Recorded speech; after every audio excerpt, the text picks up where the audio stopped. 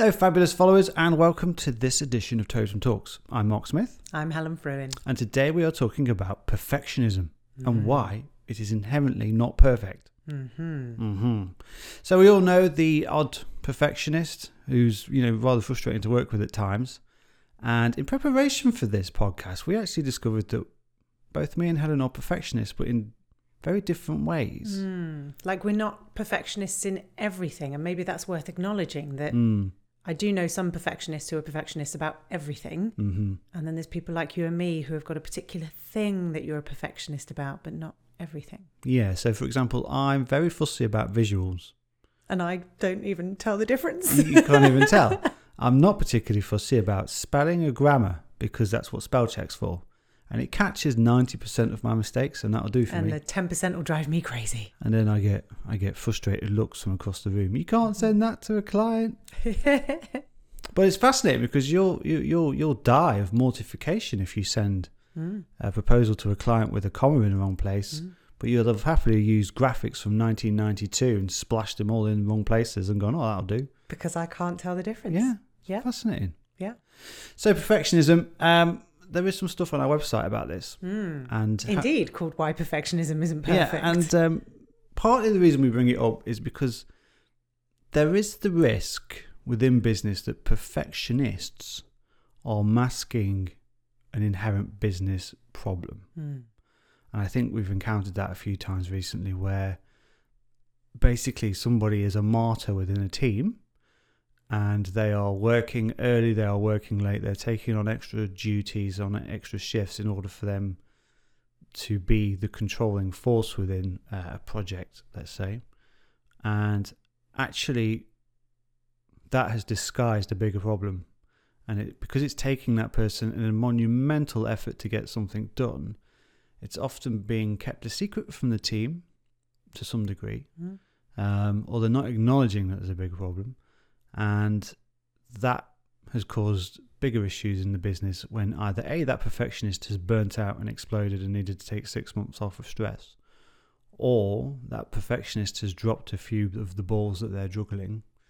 Or they move on. Yeah, quite naturally. I think we've seen it more where the burnout has happened. And as you say, the business problems that have been masked, even the business problem of I've got 3 members of my team who are not very good at their jobs. Yeah. Nobody's given them that feedback. Nobody's developed their performance. A perfectionist has covered over those performance issues by working ridiculous hours and doing everything themselves.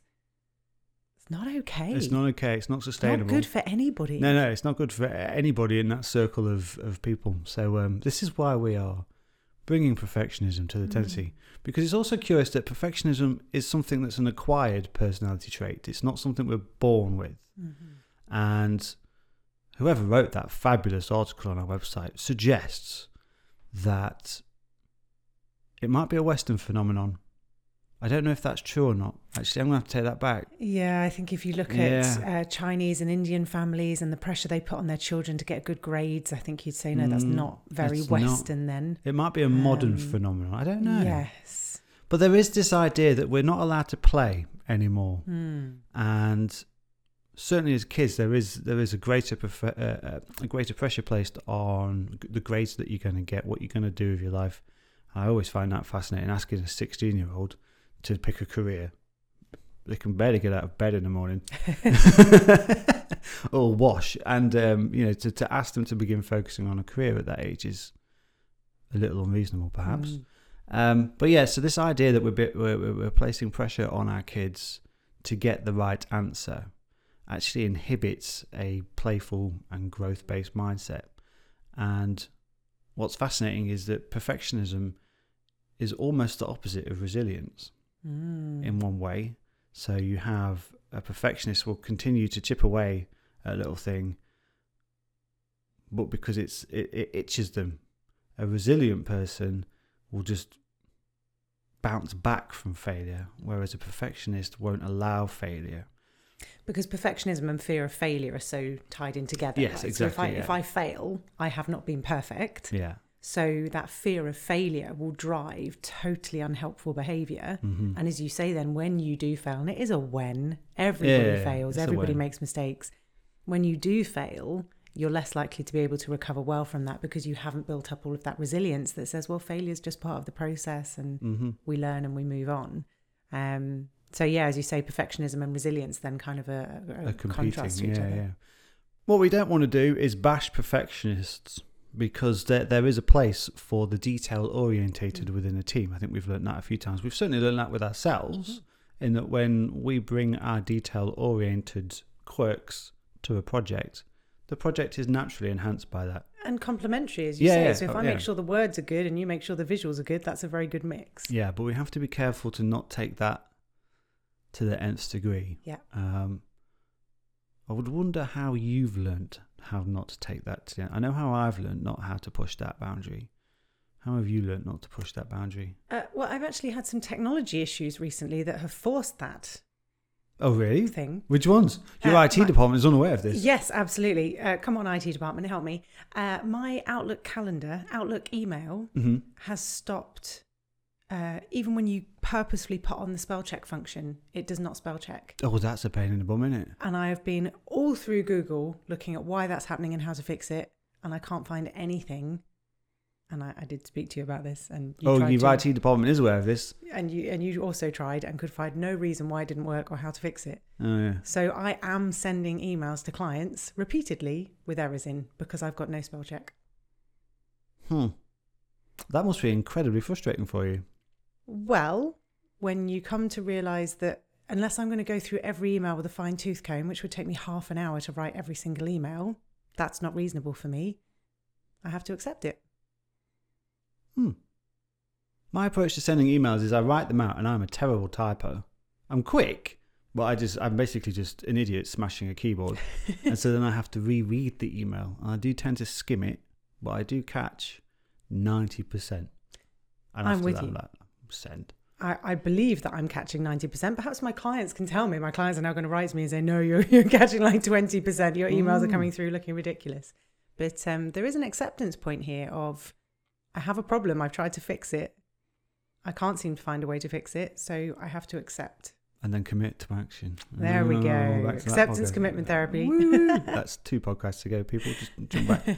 I think where I learned acceptance was even the fabulous Mr. Toyota, and it's Oda, not Ota. Pushed for 99.99%, and he, this is where the sort of Six Sigma stuff comes from, is that you will spend a disproportionate amount of resources chasing that last tiny percentage point in order to get to 100, and that you should actually begin to build in a failure rate of your products, either through insurance schemes, through double checks, through having a legitimate amount of waste coming from a certain production run.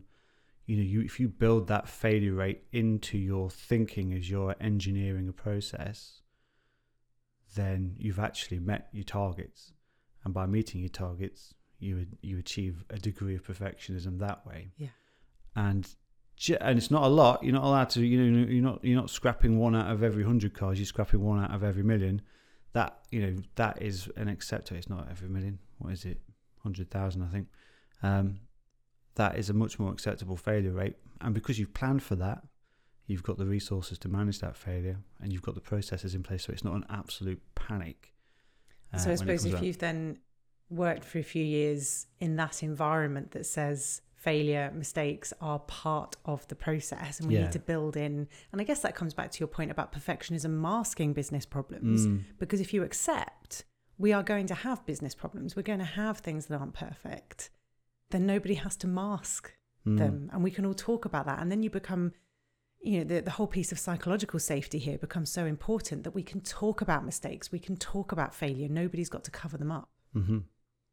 So what advice, as the borderline official shrink in this company, what advice would you give to people who are either working with perfectionists and it's driving them potty, or perfectionists who are working in a business and who are going potty because everybody else really can't be bothered to do from their perspective, the basics well? Yeah.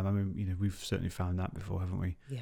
I'll start with that second question because either if you recognize yourself as a perfectionist or as we've done, recognize that there are aspects of perfectionism in our work.